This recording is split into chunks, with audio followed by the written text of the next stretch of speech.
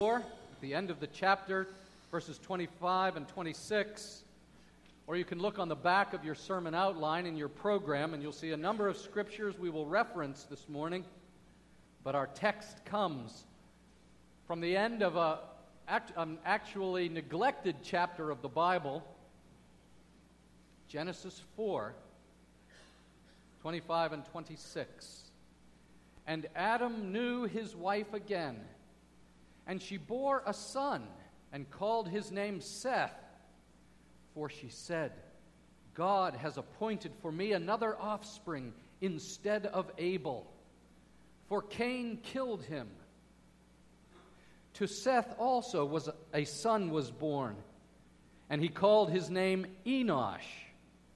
At that time, people began to call upon the name of the Lord. So far, the reading of God's Word. We had some guests last week right here in the sanctuary for our worship service. Two folks from North Carolina. And they had wondered if there were any Christians at all in New York. And they found us online, and they were glad to come and worship with us. And after the service, they said, we're just in town for the weekend. We were delighted to be with you. Let me tell you, this was an amazing experience, the woman said. She said, where I come from, everybody goes to church, but everybody in my church looks alike. And I met a Hispanic woman. And I met an Asian gentleman. And I met someone from Brazil. And I met some Caucasians. She said it was like heaven here in New York. And her husband said, for me, what I loved was the worship. I loved the singing and the music. He said, especially at the end of the service, when it was like everybody was locked into the Lord like a tractor beam at the end of the service last week. And I said, well, would you pray for us here in New York, where less than 1% of the population is in a Bible-believing, Christ-centered church on a Sunday morning? And she said, would you pray for us in North Carolina, where 45% of the population is in a church on Sunday morning, but a lot of people don't know why they're there. They were so happy to worship with us. I love our worship. And if you're our guest today, forgive me for boasting. Forgive me for going on just a little bit about what a joy it is when we gather and our musical team assists us to unite our hearts and voices to the Lord. And listen, my friends, when your kids say to you, do we have to go to church? You say to them, you don't have to go to church. You get to go to church. We get to go as a church family and join with our brothers and sisters and call on the name of the Lord. Because this is why we're created. This is our high and holy privilege as creatures made by God and as human beings redeemed by God. We get the privilege of coming into His presence and praising His name as we call on the Lord. And today, I just want to challenge you this morning to live your life as a worshiper of God in the midst of a world that ignores Him. Can I say that again? I want to challenge you to live your life as a worshiper of God in the midst of a world that ignores Him.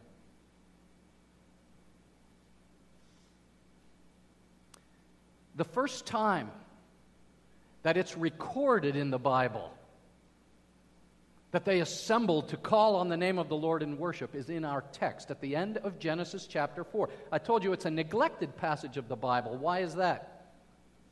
It's because chapter 1 is so spectacular, the creation of the universe. And chapter 2 is so beautiful as God sets Adam and Eve in the Garden of Eden, and the paradise is so lovely. And chapter 3 is so horrific as Adam and Eve suffer the seduction of Satan and they fall into sin and are vomited out of the garden. not to return. You're just exhausted after the first 3 chapters of Genesis. And so people have tended to miss what follows in chapter 4 and at the end of chapter 4.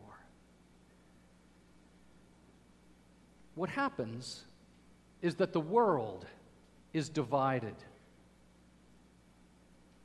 And the world is divided between those who call on the name of the Lord and those who live their life on their own terms. Sounds a lot like our world today, doesn't it? 2 cultures emerge: the culture of the godless, the culture of the godly. The conflict began when God cursed the serpent, and he says there's going to be a battle going on between you, the serpent, and you will bite the heel of the woman's seed, who will eventually be who? Jesus Christ. And he will crush your head. But the conflict emerges right at the beginning, and then it seeps its way into humanity as humanity is divided. And we find that there is this battle between Eve's 2 sons. Does anybody remember their names? Cain and Abel. Do you know the story? And Eve gives birth to these 2 boys, and one of them becomes a murderer. Why? Because Cain gets jealous.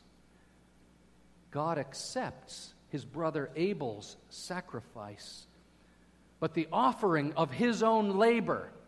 Abel brings a sacrifice for his own sins. He knows he cannot clean himself. He offers the innocent sacrifice of another for his own sins. But Abel just shows up and he presents the fruit of his own labor. That is not accepted by God. And as you know from the New Testament, we learn that we are not saved by our performance, are we? Our performance falls short of the glory of God. And we must look to another for salvation, for restoration. And that's what Abel understood. Cain did not. And Cain is so furious that his superior performance is not what is pleasing to God, that he is furious with his brother and he murders him. But God does not destroy the earth at this time. And by God's grace, what is called common grace. It's an important term for you to realize. By his common grace, God extends the life of the planet and of humanity. And Cain has 3 sons. And the first son raises livestock. He's the father of agriculture and shepherds. The second son is the father of the flute and the harp. And out of his line come artists and musicians. And the third son forges iron, and he is the father of industry in the world. And the line of Cain grows. The city of man develops. It is legitimate because God wants the earth sustained. And yet, as one of my favorite writers, Meredith Kline, says, the city of man is legitimate, but it is bestial. Right? It's a war out there. It's like living among a pack of wolves that are frightening and snarling.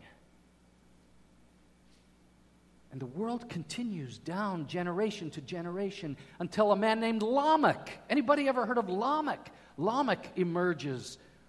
And he writes a song. Just before our text, he writes this song. Lamech said to his wives, Adah and Zillah, hear my voice. You wives of Lamech, listen to what I say. I have killed a man for wounding me, a young man for striking me. If Cain's revenge is 7-fold, then Lamech's is 70-fold. What a song. And Lamech exults and rejoices in his polygamy, in his murder, in his revenge. And he is proud of his sexual conquests, and he is proud of his violence. This is the world of music in many corners. And it's at this point that the book of Genesis introduces the second line Another line, Abel has been murdered, but God gives Eve another son, and what is his name? His name is Seth. And his line continues down through Noah, down through Jesus Christ, to us today. And Seth's people call on the name of the Lord, in contrast to the ravaging pack of wolves out in the world there. These people, Cain's people, are the Yahweh people. We sang a song earlier in the service from the Jesus people, right? Did you hear that? Throwback to the 1960s. The Jesus people. These are the Yahweh people. That's the Hebrew name for God. Acknowledging that He is sovereign. Acknowledging themselves as His servants. Calling on His name to save them in salvation and to be their righteous judge and to protect them and to provide for them. Yahweh, we call on your name, says Seth and his people. In the dark days of the medieval church, when the church was so corrupt, Martin Luther wondered, will the church ever emerge again? Will she ever rise again in fidelity to God? So much nonsense in the church of the medieval ages. And Luther loved our text for today.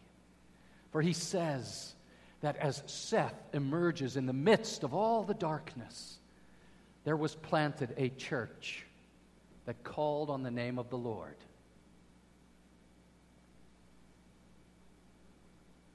That's point number one. There are those who call on the name of the Lord. There are those who don't. Families who commune with God and are oriented to Him, and those who do not. Where are you in the divide? That's point one.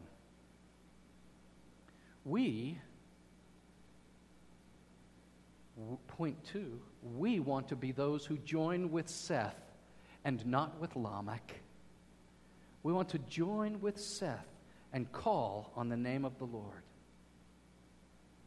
This phrase you have heard already from Michael Wick and from our scripture reading and from many of our songs. This phrase, call on the name of the Lord, is a phrase that then blossoms and amplifies throughout the Old Testament and into the New Testament. But the seed is here in Genesis 4:26.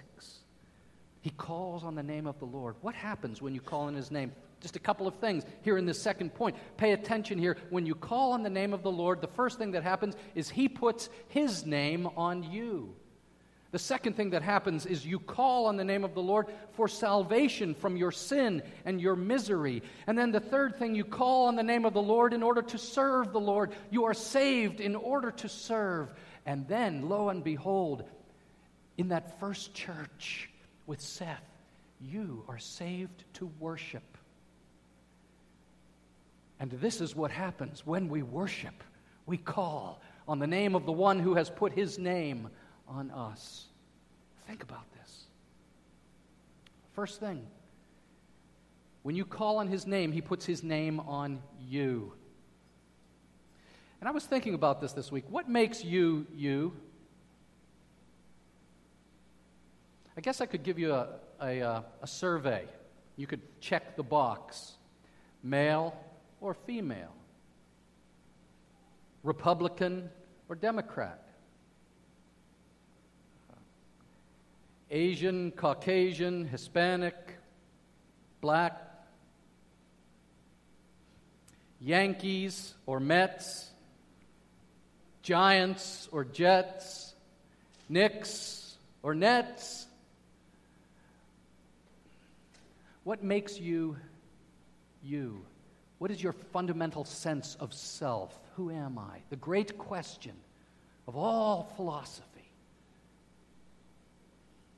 Seth is born. He calls on the name of the Lord. And we learn from Scripture that this becomes the basis of his identity. So that, for example, you see it in the back of your sermon outline, Isaiah 44, verse 5, is this very identity. This one will say, I am the Lord's. Another will call on the name of Jacob, and another will write on his hand, the Lord's, and name himself by the name of Israel. What's that great prophecy telling us? This is how people should understand themselves. Write it on your own hand, the Lord's. One of my best friends in high school decided not to go to college. He decided to go work for a bank. He applied for a job as a teller at Mellon Bank in Pittsburgh, Pennsylvania. He had his interview, and I called him up that evening. I said, "How'd the interview go, Tommy?" And he said, "I don't know." I sat down with the interviewer, and he said, "Tell me about yourself." I took a deep breath, Tommy said, and I said, "Well, if you really want to know who I am, the most significant thing about me is that I am a Christian." Now, this is an 18-year-old kid who didn't know any better. He was just so excited about his faith in the Lord that he says it just came right out. And he did get the job, and he had a fantastic career at Mellon Bank, rising in the corporate ladder. What was his sense of identity? It was as though he looked on his hand, and his hand said, "The Lord's. The name of the Lord is on me." And in the book of Acts, it says they were called Christians. That's what they became known as. They were called Christians. What is that? Little Christs. That is that more than Republican, Democrat, male, female, young, old, black, white. I am a Christian. Because the name of the Lord is upon you. And then you call on the name of the Lord, it says, to deliver you from the sin and misery of this life. Let's be honest. You heard me pray. There is so much misery in this world. 80 people murdered in Nigeria on Friday. 60 people murdered in Iraq on Friday. 4 tremendous soldiers of our armed forces murdered in Chattanooga. I think did we hear that a fifth has now died from the wounds he sustained. In Egypt, 7 or 8 killed on Friday. There is misery, there is sin in this world. What does it look like to call on the name of the Lord? My favorite example of this is blind Bartimaeus in the New Testament. Do you know the story in Mark chapter 10? This character named Bartimaeus, he can't see. He's obviously in poverty. He's by the side of the road. And it says, and they came to Jericho. And as he was leaving, Jesus was leaving Jericho with his disciples and a great crowd, Bartimaeus, a blind beggar, the son of Timaeus, was sitting by the roadside. And when he heard that it was Jesus of Nazareth, he began to cry out and say, "Jesus, Son of David, have mercy on me." And many rebuked him, telling him to be silent. But he cried out all the more, "Son of David, have mercy on me." And Jesus stopped and said, "Call him." And they called the blind man, saying, "Take heart, he is calling you. Get up, let's go." And he is a picture for us of someone who calls on the name of the Lord in his misery. Do you do that? Or do you just press through life, press on, because your dad taught you? You pull yourself up by your bootstraps. You look out for number one because no one else is going to look out for you anyway. You've got to take care of yourself. And that, my friends, is the American way. Well, it's not really the American way, but it is in our culture the way. Look out for number one because no one will look out for you, and you just got to marshal up all the strength you can to press through. That is not what Bartimaeus does. He cries out to the Lord in the midst of his struggle, "Lord, have mercy upon me." And I love the fact that it records people actually tried to stop him. Shh. Enough of this silly Jesus stuff. Please, knock it off. But that doesn't stop him. He keeps on. after Jesus, Jesus, Jesus, have mercy on me.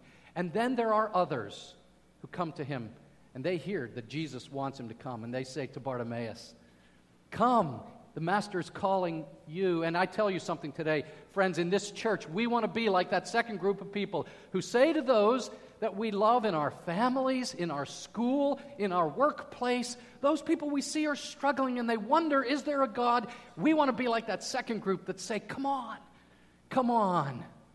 Let us bring you to Jesus at our women's Bible study, in our men's group on Tuesday night, in our home fellowship groups, in our youth group. Come on in. Jesus is calling you. Goes deeper than that, because when you call on the Lord for salvation, it's talking about your eternal destiny. The book of Romans, chapter 10, picks up this theme. It rises to a crescendo in Romans 10:13. And it says, for everyone who calls on the name of the Lord will be saved.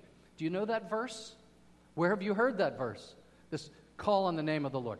All the way back to Seth. All the way back to Genesis chapter 4 and throughout the Scriptures. And what Paul's talking about in Romans 10 is the good news of Jesus Christ.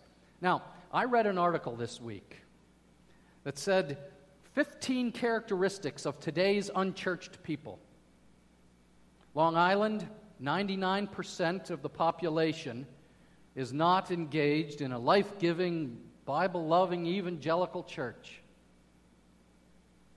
And here's what they said in this article. Just one of the characteristics was this about the unchurched. Your family members, your neighbors, your colleagues at work. They are not sure what the word Christian means. And you need to make it clear to them.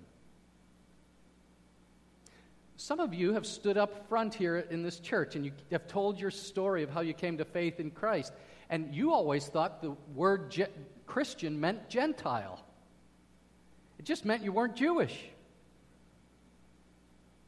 That's what a lot of people think it means. But in Romans 10, it speaks of the gospel as a righteousness from God that comes by faith, a righteousness by faith, that alien righteousness of Jesus Christ given to you by faith. And then he crescendos, and he says in verse 9, if you confess with your mouth that Jesus is Lord and believe in your heart that God raised him from the dead, you will be saved. For with the heart one believes and is justified, that is, made right with God, and with the mouth one confesses and is saved.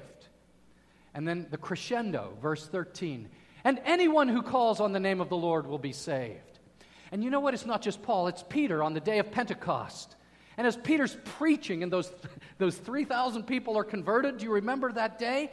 Peter says to the crowd in Jerusalem, and it shall come to pass that everyone who calls on the name of the Lord shall be saved. And way at the end of the book of Acts, in chapter 22, verse 16, Peter makes a plea. He says, and now, why do you wait? Rise and be baptized and wash away your sins, calling on his name. There it is. Have you called on the name of the Lord to be saved? But it means more than just calling to him in faith to be saved. For when one calls on the name of the Lord in the prophets and in the history of Israel, it goes much deeper. For those people are saved in order to serve. In Zephaniah 3, verse 9, if you look at that on the back of your sermon outline, the Lord says, for at that time I will change the speech of the peoples to a pure speech, that all of them may call upon the name of the Lord and serve him with one accord. There it is. You call on the name of the Lord, and then you surrender to him, And your life is lived in service to Him. You're saved, yes, but salvation is not just hell insurance. Okay? Salvation is not just hell insurance. There is now a renewal of our lives and the living sacrifice of ourselves given to Him. That's what Zephaniah 3 is prophesying when the Holy Spirit comes into your life and you are saved to serve. How long? You know, if you get drafted by the U.S. Army, they don't do that anymore. If you get drafted in Israel's army, how many years are you in the army? 2 years. You sign up for the Peace Corps. You do a stint for 2 years. But the Christian says with Psalm 116, the song we learned earlier in the service, because He inclined His ear to me, Psalm 116, therefore I will call on Him, how long? As long as I live. Let's hear that. As long as I live. Oh, my friends, you should honor the senior citizens that are in this church. It's thrilling that we have so many little children. It is thrilling to me that we have so many young families and single adults, young single adults in this church. But we should honor the senior citizens of this congregation and be jealous for more of them. For they are calling on the name of the Lord closer to the end of their life than to the beginning. And they are committed, rock solid. I will name the name of the Lord. I will call on Him to deliver me from my sin and misery. I will serve Him all my days. And then they worship. And that's what Seth is really doing. Martin Luther was right. It was the announcement. Maybe Adam and Eve had worshipped with Seth before, but it is the first recorded announcement of the worship of the covenant people of God. There at the end of chapter 4, with Lamech's song on Z100 singing in the background, right? He's boasting in his immorality. He's reveling in his violence. And they come apart and they sing to the Lord and call on His name. You know, the New Testament tells us, John 4:23, that God seeks those who will worship Him in spirit and truth. That's what God desires from you. He desires your worship. He desires our worship. Psalm 95 says, "Come, let us sing to the Lord. Let us make a joyful noise. Let us come into His presence with thanksgiving. Let us. It's not just your own private spirituality. It is us together, eager to gather on the Lord's day, like the people who visited us last week, and to lift up the name of the Lord and call on His name. There is a sense of exhilaration. You think you were at a Giants football game if you went to an Old Testament worship service with shouts of joy. Can we be like that? Acts 2, the same thing. They're just so thrilled. Everyone was filled with awe, reverent worship, with glad and sincere hearts, passionate worship. Shout for joy to God, all the earth. Will you call on His name? And then the third point is this. We teach our children and grandchildren to call on the name of the Lord. Moms and dads, the hardest and most important job you have is not just to make a peanut butter and jelly sandwich. It is not just to be the chauffeur. The most important job you have is to raise your children in the nurture and instruction of the Lord. That's Ephesians 6:4. To raise them. Oh. You see, Seth, it doesn't say that Seth just called on the name of the Lord. It says, and Seth had a son and named him Enosh. Anybody here named Enosh? Probably not. Enosh in Hebrew means mortal and frail. Frail. Mortal. Lamech is boasting in his greatness. In great contrast, Seth knows the dependence of humanity. Seth knows that he and his children are frail and mortal, and they must call on the name of the Lord.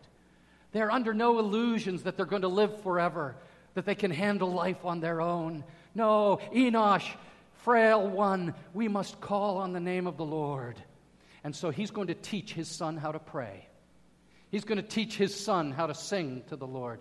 He's going to teach his son how to call on the name of the Lord, and his son's going to watch him, and his son's going to imitate him. And he's going to raise him to call on the Lord. What happens, moms and dads, if we don't do this? One of the worst verses in the Bible, Judges 2, verse 10. Judges 2, verse 10. Terrible verse of the Bible. And all that generation also were gathered to their fathers, and there arose another generation after them who did not know the Lord, or the work he had done for Israel. That verse is a terrible verse, because the parents knew the Lord. Parents knew what God had done. And then another generation arises, and they did not know. They didn't even know. See, that's why the article I quoted from is really very timely for us, because the people on your street really don't know what it is to be Christian. A generation has arisen. Listen, their parents were hippies, and their grandparents were Unitarians. They don't even have the memory, the family memory. They didn't go to vacation Bible school. They didn't go to Sunday school. They didn't have family devotions. So, what is our strategy? What is our strategy? Are you on board with this? Pastor Tay does not just want to move his gums when he stands up here and hands out those beautifully prepared family devotional materials that we give out every quarter in the church for families to use. You don't have to use them, but use something, fathers and mothers, with your children. And then what's our strategy? Well, you should go downstairs and see the children's church and the Sunday school that's going on right here. And collectively, we are together in this. And then we have our youth group, our My High youth group.